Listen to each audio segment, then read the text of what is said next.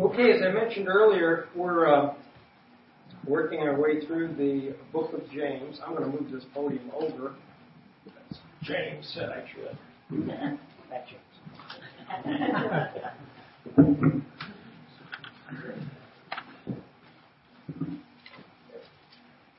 And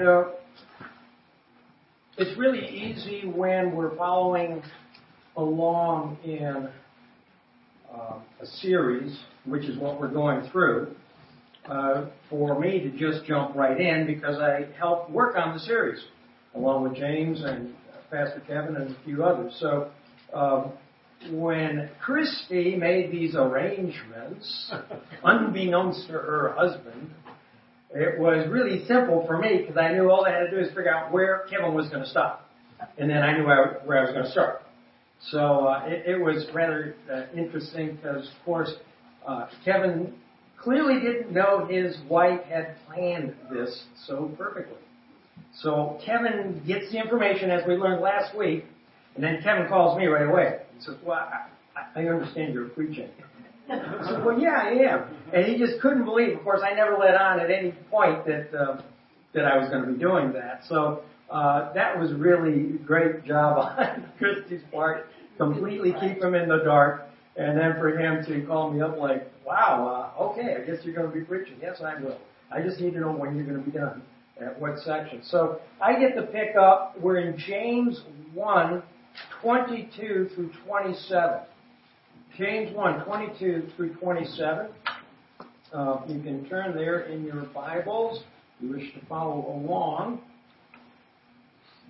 Do not merely listen to the word and so deceive yourselves. Do what it says. Anyone who listens to the word but does not do what it says is like someone who looks at his face in a mirror and after looking at himself goes away and immediately forgets what he looks like.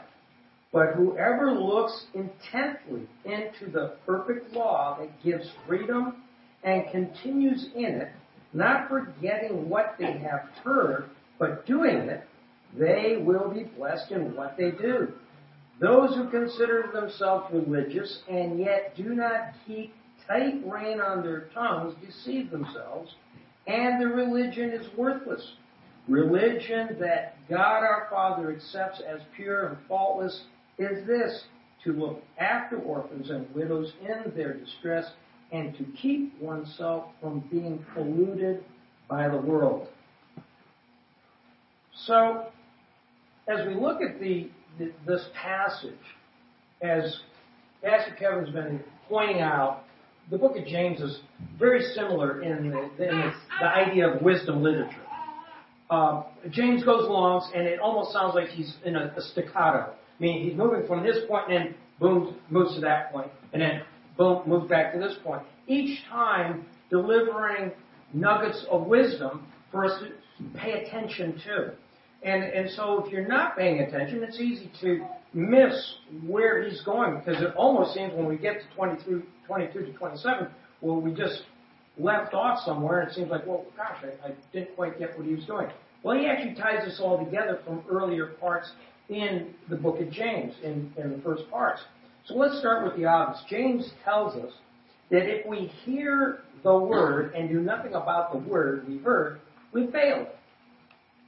You failed, okay? So if you hear the word and you don't do anything about it, well, then you either A, weren't paying attention, or B, you failed to act on what you've heard. So I think a simple illustration for any of us that are believers here that we can identify with is somewhere in your life, someone at some point presented the Word of God to you. Either you read the Word of God, or someone, a friend of yours presented the Word of God, or somehow the Word of God was given to you in such a way that you understood that you're a sinner in need of a Savior. And so what did you do? You acted on that Word of God. You acted on what you heard or what you read, and then you confessed your sins to Jesus. You called upon Him to become your Savior. That is acting on the Word of God. That's what you and I, all of us that are believers, did at some point in our lives. And so he's saying if you fail to do that, then what did you do? I mean, here was presented your opportunity. Each of us that are believers or call ourselves Christians acted on that opportunity, on that word that was presented to us.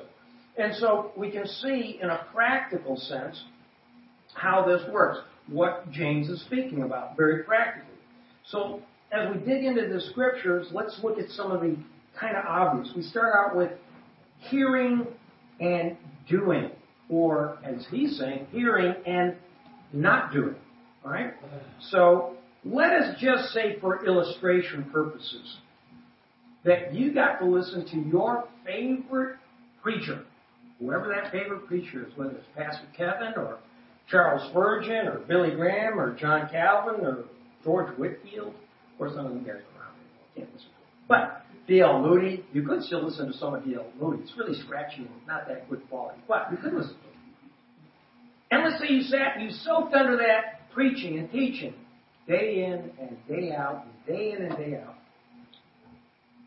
But you didn't act on anything you heard. You didn't bother to do anything that was said. You didn't take the time to reflect on what was taught. In fact, you listened to that preaching and maybe you got so good at it you could even parrot some of what was preached. Maybe you could even quote that great preacher. But of what value would that be if you never acted on what was preached? It would be of no value to you. It would be just went in one ear and out the other ear. It's nice if you sat there and pontificated on everything you heard and could spew it all back to somebody else. But if you don't act on it, what good is it? It's of no value to you. It, in fact, could create a situation where a person actually becomes arrogant. I listen to the finest preacher. I listen to Pastor Kevin all the time. He preaches fabulous. Well, what are you doing about that? Are you challenged? If you're challenged, what are you doing about what he's challenging you with? If you're doing nothing about what he's challenging you with, what's the point? And that is what it is. You know, Pastor Kevin, I know we all know, if we've listened to him at any point, it's really challenging for him when he preaches a strong word. Because his whole week's been buffeted by that word. And so he comes up here and you can tell it weighs on him. It should weigh on us when he preaches that word. The same way it weighed on him. And that's the point of what I believe James is trying to get us to understand. There needs to be a change. There needs to be something that comes forth from that preaching that's affecting us. James says this type of a person is like a person who looks in a mirror and then walks off forgetting what they even look like. Isn't that kind of an odd illustration? I mean, didn't that ever strike you as kind of like a strange illustration? But it came home to me this week. I was in this elderly person's home doing my inspection, and this elderly person had mirrors all over this house. I do mean they were everywhere. You couldn't go down a hallway, you couldn't go in a bedroom, you couldn't go to the bathroom without seeing yourself in a mirror somewhere. And I was like, wow, this person really wants to see themselves, I guess. And so you go into the bathroom, and, like first you come out of the hallway, and they got all these little mirrors. You may remember these were from the 60s and 70s. They had the gold etching into the mirror, and they're kind of like, they're kind of gaudy and ugly now, but they were really in vogue back in that era. And you walk by, and you got all, it's hard to see yourself. It's got this gold etched into it. Just spot yourself in somewhere in that, I don't know. But this is in her home, and I go into the bathroom, and here's this big mirror, and then there's a little tiny mirror right in the corner of the thing.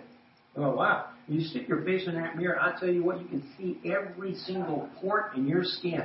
And I'm like, wow. I mean, just like, woo, you can't miss that thing. I mean, every little pockmark that's possibly in your face, you can see it all. And I'm looking at it like, hey, well, this lady was either blind or she really wanted to take a good look. Well, now, I don't know, being that she's female, maybe, it's really more important. Got to be able to see where to pluck those hairs out or do something to your eyebrows or, I don't know, clip hair out of your nose. Well, no, women don't do that. Guys do that. I think guys only do. I don't know. Isn't that the weirdest thing? We get older, the hair falls out of our head, it comes out of our nose and then out of our ears. What's with that? Okay, I digress. Forget that. All right, anyhow. So I'm looking at that and going like, okay, I can kind of see how this works. I mean, you're looking really intently in that mirror, that little mirror. I mean, you can see every single polemic. You can see really clear every single thing. I think what we can see here is James is saying, look, the Word of God is this mirror. And you look at that thing, and it shows every single fault, every single thing that's possible. Every blemish is visible. You can see it. Now, if you're then pricked by that, it strikes your heart. I need to change. But after you've done that, you've seen that preaching, that word came to you in a powerful way, and it really pricked you, and it's like that mirror, and you see that blemish, and then you just walk out the door and forgot about it. What good was that? And I think that's what James is saying. He's saying it's just like that person. You looked in the mirror, you saw it, and you walked out the door and you forgot what you looked like. It's like you saw those blemishes, you saw those problems, you saw those issues, and then you just walked out the door and forgot about it. That's exactly what he doesn't want us to do. That's exactly what he's saying. Don't do that. Because if the Holy Spirit comes at you with, let's say, the tweezers, or maybe a scalpel, or maybe pruning shears, really big stuff, what we need to be willing to have that done. But instead, if we just run out the door and say, well, yeah, that was great, that was wonderful, it really pricked my heart for a minute, and I'm going, but it did you no value. There was no value in it. It didn't do anything for you. And I read that, and I was like, That reminded me of Matthew 7:24, where Jesus says, therefore, everyone who hears these words of mine and puts them into practice is like a wise man who built his house on the rock. The rain came down, the streams rose, the wind blew, and beat against that house, yet it did not fall because it had its foundation on the rock. We just sang that song, right? Mm-hmm. But everyone who hears these words of mine and does not put them into practice is like a foolish man who built his house on sand. The rain came down, the stream rose, the wind blew, and beat against that house, and it fell with a great crash. That is the peril we all face when we hear the preaching and do nothing about what we heard. We build our house on that shifting sand of self-delusion, self-deceit, which is the worst kind of deception there is, because we're doing it to ourselves. Verse 25 in James 1 is very interesting that it's telling us there is a perfect law of liberty that sometimes is misunderstood by the reader being the Mosaic law instead of the perfect law of love described by Jesus in his summation of the law in Matthew 22:37 through 40. So most of you put this or committed this to memory. And he said to him, answering the question, which is the greatest of the commandments, you shall love the Lord your God with all your heart, with all your soul, with all your mind. This is the great and first commandment. And the second is like it. You shall love your neighbor as yourself. On these two commandments depend all the law and the prophets. I believe James purposely juxtaposed these two contradictory terms of law and liberty to get, if you will, the attention of his Jewish readers, to get them to understand what the law and liberty is that we have. And what is that liberty that he was talking about? Because it would seem, we think of law, we don't think of liberty. We think of rules, we think of you must do this, that, and the other thing, you must follow this exactly precisely like that, and that's what we think of it. We don't think of it as liberty. Yet, love is given to us liberally by God himself. And so we have liberty as a result of that love that he's given to us. So as we read that, we see here that the reader's forced to understand there's no one righteous but Christ, and only through Christ can one become righteous. It is the application of the law of love that leads us to repentance, and that repentance bears fruit in the form of godliness apart from the law, but through the grace extended to us through Christ's sacrifice on the cross. If our righteousness can only come through Christ, where's our boasting? We don't have any ground to boast. We can't say, oh, look at me, how great I am. I followed the law right to the T. No, we can't do any of that. We can only boast in Christ because Christ gave us what we have. And so we have none because we're totally dependent on Christ. Furthermore, James says, whoever looks intently into the perfect law that gives freedom and continues in it, he will be blessed in what he does. Or she The word continues in the Greek, paramento. That Greek word continues in Greek is paramento. And what that means, or we think of it, it's a root word we use permanent. Okay, it's something that stays fast or comes alongside, from which we get the idea that as we abide in the law of love, we are saturated by it and we become doers of this law in our actions towards others. We walk righteously before the Lord. James is really causing his Jewish listeners to think entirely different way, and that is his point here. To get them to move away from what they grew up in. Realize these Jewish believers in particular, they grew up in a very specific way, just as James did, just as Paul did, just as all the apostles. They grew up under the law. And they knew that they had to do X, Y, and Z, and they had to do it perfectly, and et cetera, to please God. And now James is saying, look, yes, I know what the law is and what it says, but this perfect law that Jesus said is this law of love, and we're to walk in this law. And so he creates this sense that causes his readers, his listeners, to think in a different way, in a very different way. Just try to imagine this. If your whole life you're thinking a certain direction, and then now suddenly you're told you have to think, different direction. That's very hard to do. That's not that simple. I think for many of us, because we are reading this post 2,000 years, right? We think, snap of a finger. Of course they just switched like a light switch from one to the other. No, they didn't. Of course they didn't. It took time, all right? For us that have lived lives, for some who came to Christ later in life, it's not a snap the finger and all of a sudden everything's different, all right? It doesn't work like you still have a lot of stuff you got to get rid of along the way. You got to figure out a few things that now I got to think differently, and the Holy Spirit within you is the guiding light and principle to help you. And as you're reading the Word and understanding and digesting, the Holy Spirit gives you understanding, and you realize you have to put stuff aside. Those things need to go away, and so that's part of this process. I think Paul does something similar. If you want to turn to there, it's Romans 3:25 through 28. Romans 3:25 through 28.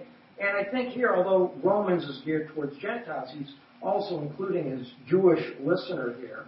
When he says, because of his divine forbearance, he had passed over former sins. It was to show his righteousness at the present time, so that he might be just and the justifier of the one who has faith in Jesus. Then what becomes of our boasting? It's excluded. By what kind of law? By the law of works? No, but by the law of faith. For we hold that one is justified by faith apart from the works of the law. So you can't brag. You can't say, look at me, how great I am, and how wonderful I did this, and how I did the law, and how I held the law. All that boasting is set aside, because you know everything we're doing is dependent on what Christ did for us. And that is what we're to give liberally to others. That same love we receive, we liberally give to others. And that's what we're supposed to do. Paul very specifically is pointing out that the Mosaic law, as wonderful as it was as a schoolmaster, as we understand it, to point out sin, which it did a fine job of, did not bring about the ultimate effect of the salvation that Christ brought to us through his sacrifice on the cross. Then James goes on even further by saying that men, women, who proceed in their lives by applying the law of love will be blessed in their deeds, not by their deeds. Blessed in their deeds. There's a difference, right? Not by them. The word blessed here in the Greek is makarios. Makarios it's an interesting word, because I can remember my mother saying this many times, that, and I've told some of the stories from my childhood, but I would do whatever Mom, Dad asked me to do, and I'm a fairly compliant child, so if they asked me to do stuff, I pretty much did that stuff. But my mother noticed that a lot of the stuff I would do would turn out really good, okay, just for whatever reason. and she would say to me, Isa Makarios, you're blessed. Okay, she would say that. You're blessed. All right, so what was that blessing? She was just pointing out that for whatever reason, God blesses you in the things that you do. We are blessed in the things that we do. If the things we are doing is to further and advance the kingdom out of the heart of love as opposed to the duty aspect of the law. Two different things there. So the word blessed here in the Greek, makarios, which means possessing the favor of God, experiencing spiritual prosperity. Wow, isn't that great? Spiritual prosperity. That's something for all of us. Spiritual prosperity. That's the kind that we really should want. Okay? This, to me, sounded like, as I read this sounds like a promise that's being conveyed to us by the Holy Spirit that God is extending to us.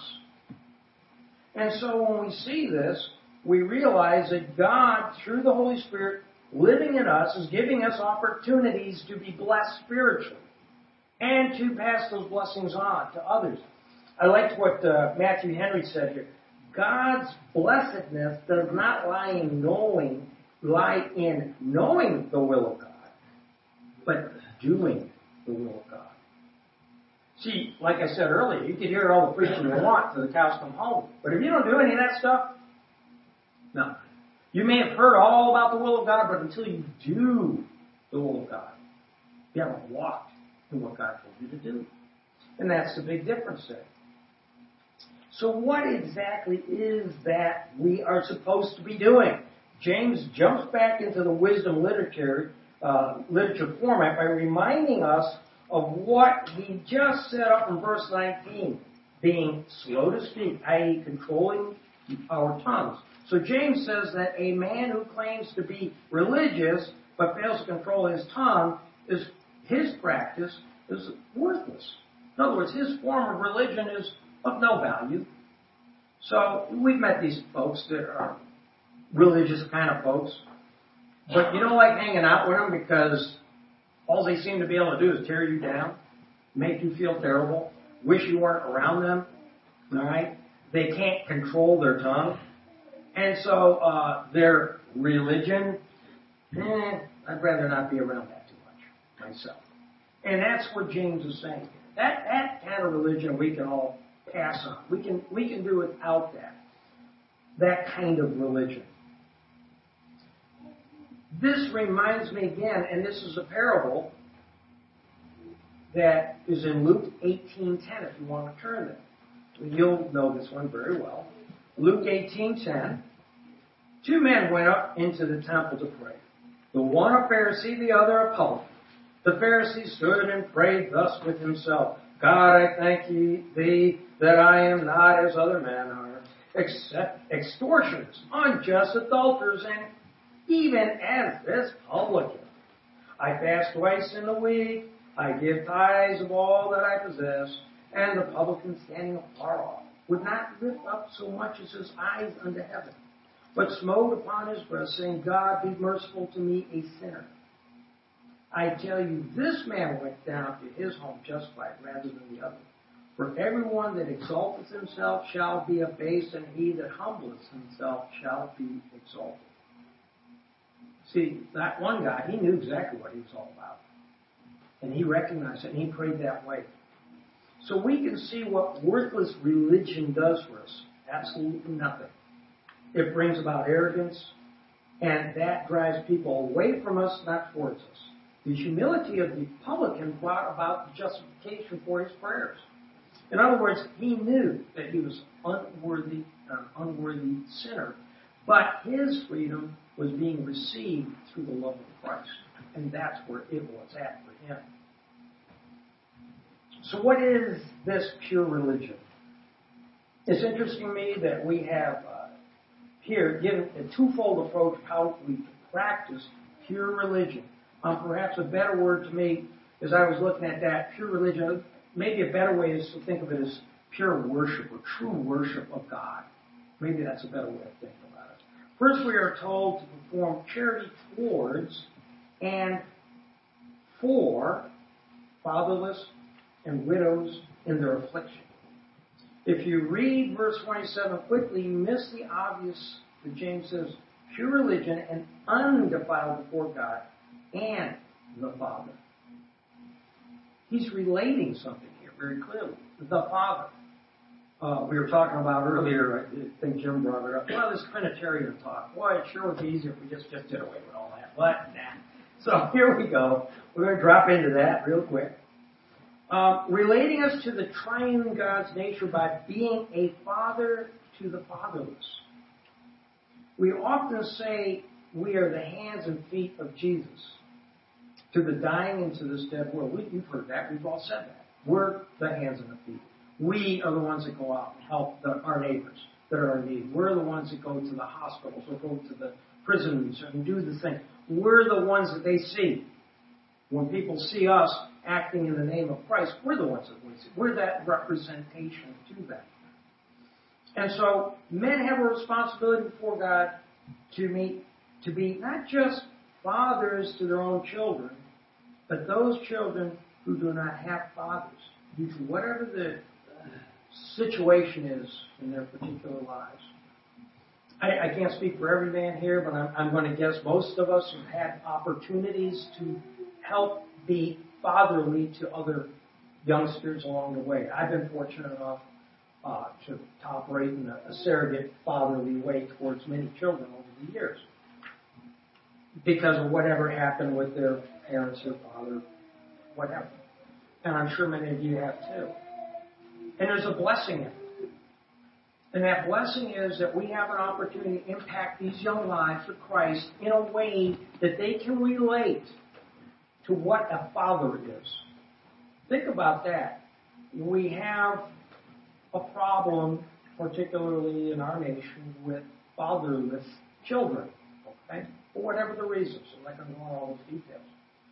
But I think that's why there's so many of these programs that are out there that try to help bring fathers into these lives. I was listening to a program, I think it was focused on the family, where this gentleman, his program, that's exactly what they did. They brought mentors in that acted as fathers to these children. And the fruit of that ministry is fabulous because many of these youngsters, for whatever period of time, it may be short, it may be long, have a man in their lives that presents to them a gospel message, something clear, that gives them a representation in a physical sense of what God the Father is intending. It's not perfect, clearly. Only God's perfect. But it's an opportunity that we have. And I think it's what we're being told here. In 2 Corinthians 1:3, blessed be the God and Father of our Lord Jesus Christ, the Father of mercies and God of all comfort. That's who Jesus is. That's who the Father is to us. The triune nature of God our Father is the Father of mercies and all comfort. These are the very nature of God and how we as men can be fathers to children other than our own children. And I hope we're all good fathers to our own children as well. I look, obviously, because I have one child, and many of you raised many children, and so you've had plenty of opportunities. But I know as a father, the amount of effort that dads put in to trying to be good fathers to their children. And now just imagine those children that don't have a father and how much more difficult that is. It's not to diminish the role of women that have had to take on that dual responsibility at all. I applaud them because it's certainly hard, and my wife and I helped several women over the years that were placed in that situation and trying to help with their kids. But that's something we have a responsibility as the body of believers to do, is to help out in any way we can. The next thing I looked at here when I'm looking at this is that we also have this statement here that we're supposed to be involved with the widows and bring comfort to them. We have widows here in this congregation, quite a few. And I know Pastor Kevin has told me he has involvement with them and certain things go on. And I know many of you are involved with the widows that are here in our congregation. We have an obligation to them. And that obligation is to, again, present the love of Christ and to help physically when we can help in whatever way we can help those women. And it's not just here in our body. It's in our community as well. Those are opportunities that we need to take advantage of. And to, again, present Christ. I was reading through one of my other commentaries, and I found this. This is in Clarke's commentary on this passage, and I thought it was helpful myself. That religion is pure and undefiled, which is so before God and the Father. That is right, which is so in God's eye, and which is chiefly aims at His approbation or approval or praise. True religion teaches us to do everything as in the presence of God, and to seek His favor and study to please Him in all our actions. The part that caught me was we're doing it as if He's in our presence. We are in His presence when we're doing things. I don't know if anybody ever thinks about it. I sure don't. But when we're doing things in the name of the Lord, realize that He is present. Right? He's there. And so if we would think about it in that term, that's something to consider. Do we ever consider what we are doing in regards to our lives as if we are doing it in God's presence? Again, the Holy Spirit of God is in us, and we are God's representatives here on earth. So we bring God with us into each situation, and although we may gain the benefit of feeling useful in the kingdom of God, we much more importantly convey to others their significance to God, their Father. And I think that's really very important. Finally, we see one more thing that makes our religion/worship pure before God. It is remaining undefiled or unspotted by this world's attractions and allurements. Again, Clarke is helpful in this, and so I'm going to quote him again. An unspotted life must accompany an unfeigned love and charity to keep himself unspotted from the world. The world is apt to spot and blemish the soul, and it is hard to live in it and have to do with it and not be defiled. But this must be our constant endeavor. Our constant endeavor. Wow. Now, when I read that, my first thought is, that's impossible. Good luck doing that. But I also realize that that's what we're called to do. So yesterday I'm going to go do an inspection at this guy's crawl space. But he's already informed me it's up in Grangeville. Dan knows because Dan works at me. Grangeville is like no other.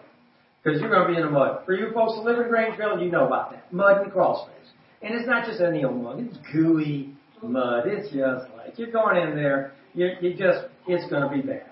So the guy needs me to go there because his neighbor changed the grade of his property, and now all the water from the next door neighbor has been going into his crawl space. And he hasn't realized that until one day, apparently he looks in his crawl space and there's a whole lot of water down there. And he's like, uh-oh. And so another friend says, ooh, you might have mold down there. You could have a problem. You better call a mold inspector. So I get called. So I was like, yeah, he helped me out. Well, the guy's name is Nick Petrus.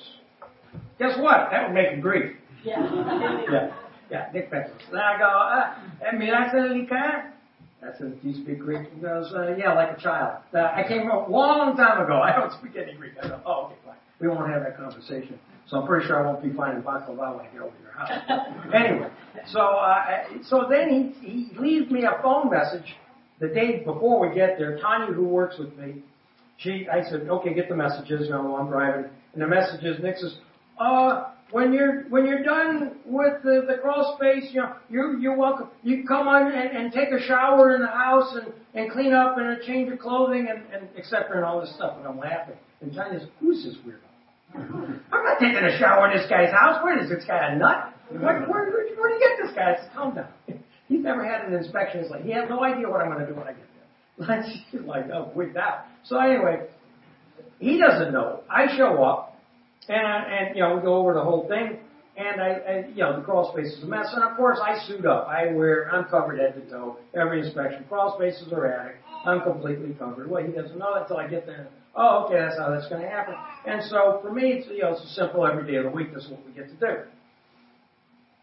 The part that was interesting to me in all that is his understanding was that, well, I was going to certainly be completely soiled to the very, my britches. We didn't understand that I had a complete covering. We do too. It's called the full armor of God. We tend to forget that. I say, gosh, I'm going to go out in the world and not be soiled. Well, that's why we're instructed to put on that full armor of God. I know we forget about it. I certainly do as well. But that's why we're instructed to do that. Because there's a whole lot of soiling going on out there. And so we're trying to not be soiled by this world. And so I think that's part of that whole concept of how we avoid that. I'm going to wrap this all up by quoting Greg Laurie. And I like what he had to say about this, so I'm going to read this. Have you ever worn an outfit that you didn't want to spill anything on? Doesn't it seem that you always spill on it? If I wear jeans and a t-shirt, I don't spill anything. But if I'm wearing a suit and I'll be going out to a meeting, maybe get a little talk, I will always spill on myself. It happens immediately, a big stain somewhere. Even when I cover myself in a napkin, inevitably a big glob will find its way through one microscopic gap in my napkin. To try to keep oneself unspotted takes effort.